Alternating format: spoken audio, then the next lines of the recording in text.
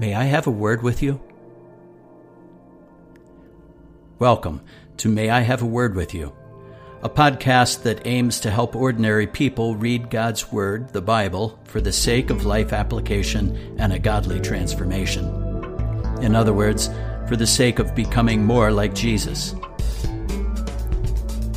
My name is John Brummel, and I'm your host. So let's get started with this edition of May I Have a Word with You?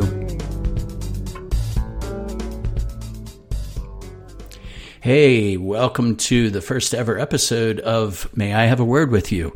This is episode 1, a new project, a new adventure for me in my life.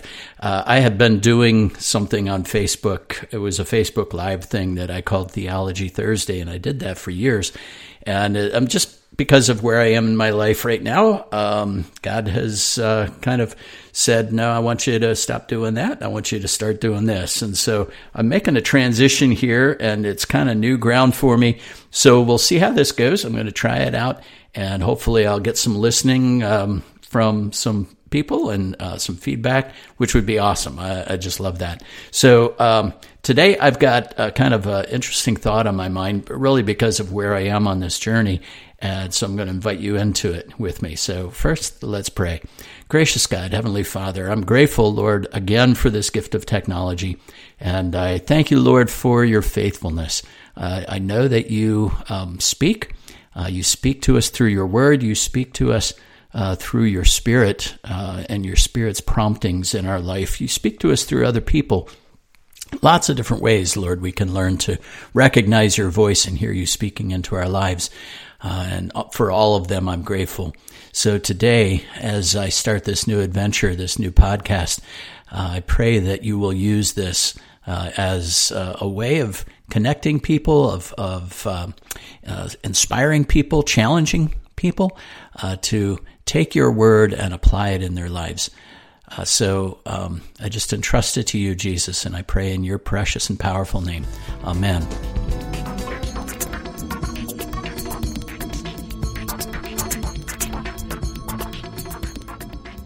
Amen. Well, thank you for joining me again, as I said. There is this passage of the New Testament. It's very, very much at the end of the Bible.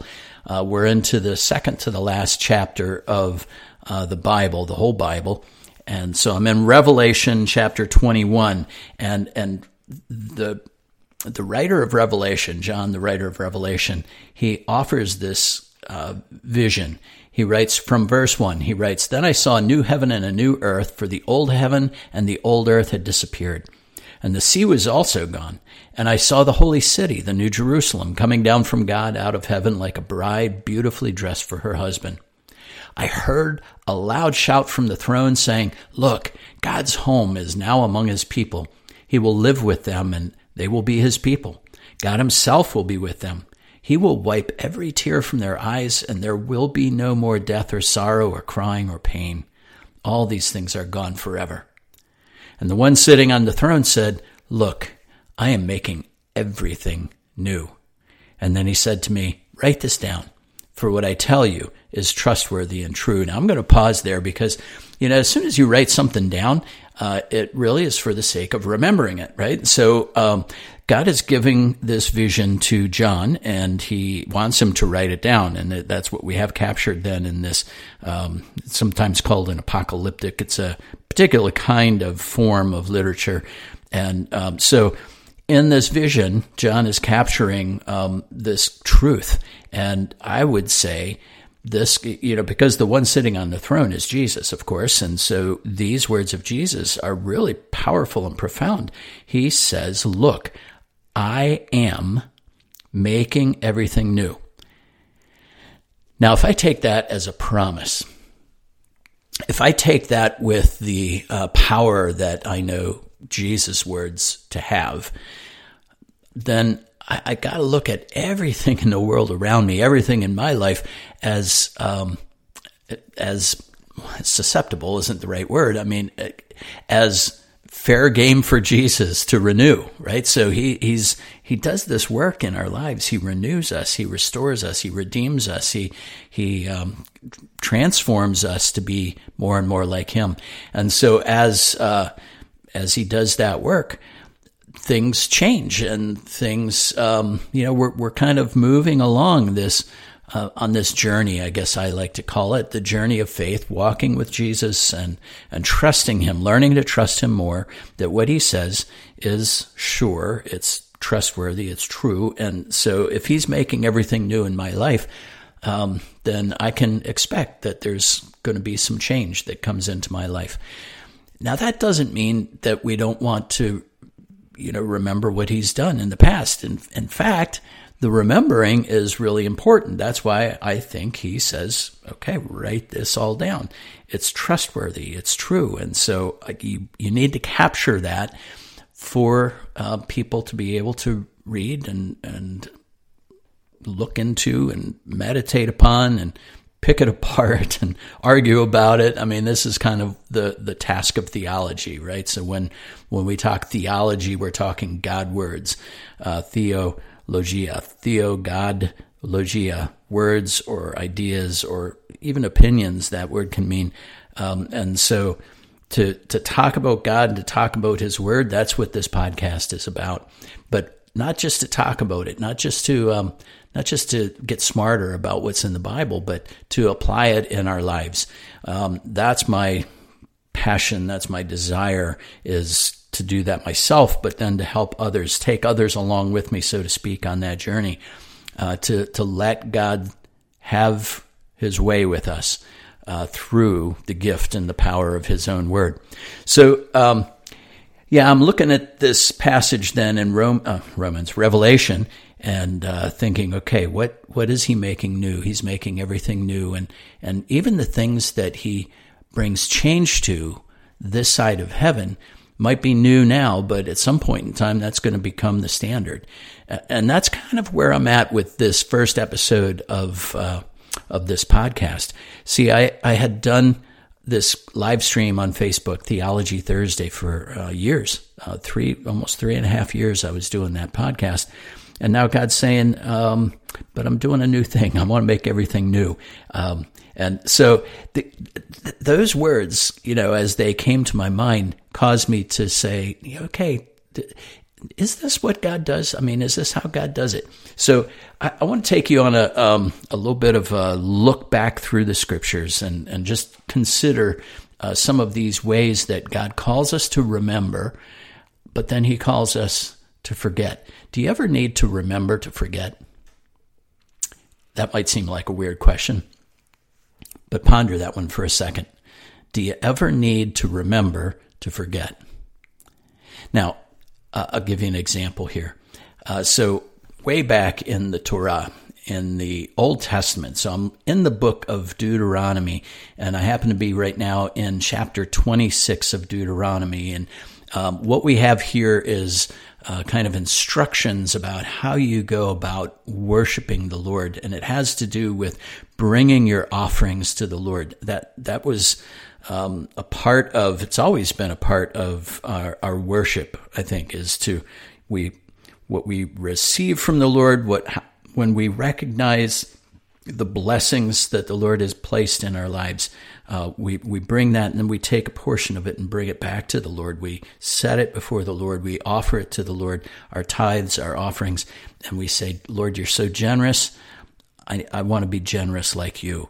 And so we offer this back to the Lord. And so here's how this goes. When they get into the new land that God was giving them, the special possession, and they conquer it and they settle it, then it says in Deuteronomy chapter 26, put some of the first produce from each crop you harvest into a basket and bring it to the designated place of worship, the place the Lord your God chooses for his name to be honored.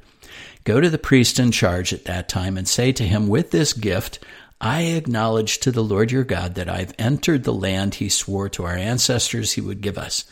The priest will then take the basket from your hand and set it before the altar of the Lord your God.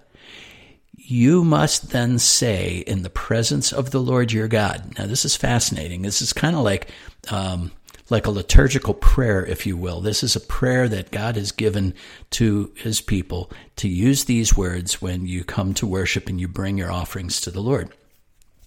So you must say in the presence of the Lord your God, my ancestor Jacob was a wandering Aramean who went to live as a foreigner in Egypt. His family arrived, few in number, but in Egypt they became a large and mighty nation. When the Egyptians oppressed and humiliated us by making us their slaves, we cried out to the Lord, the God of our ancestors. He heard our cries and saw our hardship, toil, and oppression. So the Lord brought us out of Egypt with a strong hand and powerful arm, with overwhelming terror and with miraculous signs and wonders. He brought us to this place and gave us this land flowing with milk and honey. And now, O Lord, I have brought you the first portion of the harvest you have given me from the ground. Then you place the produce before the Lord your God and bow to the ground and worship before him. Afterward, you may go and celebrate because of all the good things the Lord your God has given to you and your household. Remember to include the Levites and the foreigners living among you in the celebration. So there is this remembering going on, right? They're not just remembering the Levites and the foreigners. The Levites were that was the tribe of the priests. So they weren't given a land allotment in the promised land. The Levites lived throughout the promised land, the Israel, I guess I could say, and served as priests. So they needed to be cared for. They needed to be provided for. And God says, don't forget to do that. Remember to include the Levites and the foreigners living among you in the celebration. So God has given his people these words that recognize the words kind of give voice to the historic reality of where the people have come from. A wandering Aramean was my father. But he came into this land of Egypt, and it's when they became mighty in numbers that they began to be oppressed and humiliated by the Egyptians, made slaves, and they cried out to the Lord, and the Lord rescued them. What did the Lord do? He brought them from bondage to the freedom of the promised land. He did that by bringing them through the Red Sea, and of course, Pharaoh and the Egyptian army, they chased after them. And so you might remember all of that story. But God is saying, I want you to remember that. I want you to keep this in mind. Now, an interesting thing is, after the Jewish people had been in the promised land now for a long, long, long time, they wound up finding themselves as slaves in exile again. It was the people of Babylon, the nation of Babylon, that came and took over their land and hauled most of the Jews off into exile in Babylon. And while they were in Babylon, the prophet Isaiah spoke to the people about what God was going to do, and this is fascinating. In chapter, let's see, where am I? I'm in chapter 43 of Isaiah. And the prophet is talking about, how God is going to rescue and save Israel. And so, he gets to this place where he is sort of recalling again, if you will, this story, and, how God has sort of done this in the past. He says, where am I? The Lord's promise. Here it is at verse 14. This is what the Lord says, your Redeemer, the Holy One of Israel. For your sakes, I will send an army against Babylon, forcing the Babylonians to flee in those ships they are so proud of. I am the Lord, your Holy One, Israel's creator and king. I am the Lord who opened a way through the waters, making a dry path through the sea. I called forth the mighty army of Egypt with all its chariots and horses. I drew them beneath the waves, and they drowned, their lives snuffed out like a smoldering candle wick. So you can see in the words of the Lord coming through the prophet Isaiah, speaking into the misery or the mess of the lives of the people of God living in Babylon at this point, he's saying, I've done this before. I'm going to do it again. I am trustworthy. I'm reliable. You can count on me. I'm going to do what you need. And so in this is the fascinating part, in verse 18, after he's like recalled this story. So God, through the prophet Isaiah, is causing them to remember what God had done in the past. But then in verse 18, listen to this. He says, but forget all that. But forget all that. It is nothing compared to what I'm going to do. For I am about to do something new. See, I've already begun. Do you not see it? I will make a pathway through the wilderness. I will create rivers in the dry wasteland.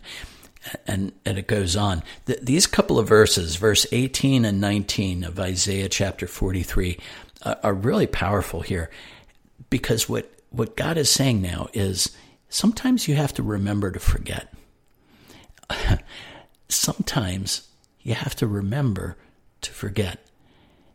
You see, we can get so wrapped up in our remembering how things were or what God did in the past that we become almost stuck. You could say stuck and not open to and willing to receive the new thing that God wants to do.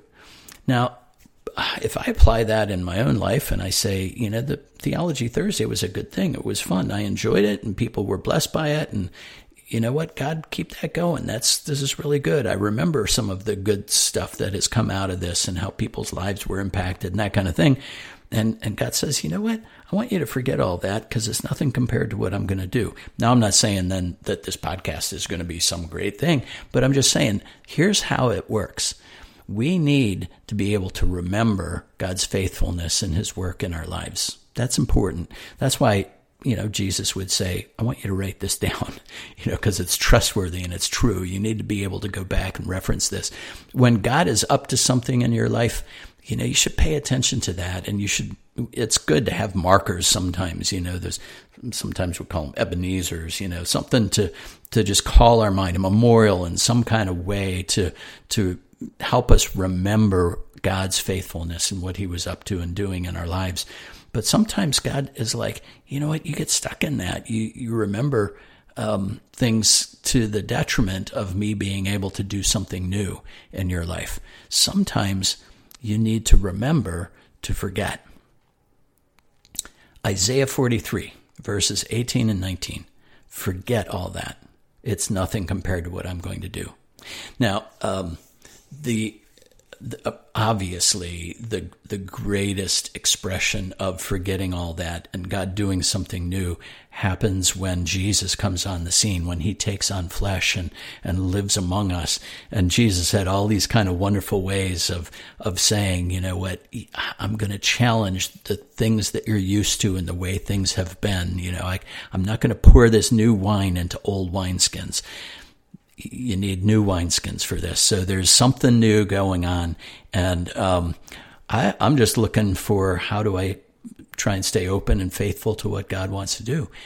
So on this first episode of this new podcast, may I have a word with you? The two words I want for you to hold on to and remember are remember and forget. Sometimes God wants you to remember to forget. Sometimes he wants you not to forget to remember, but sometimes he wants you to remember to forget. It will help you. It will help you be open and ready to follow him.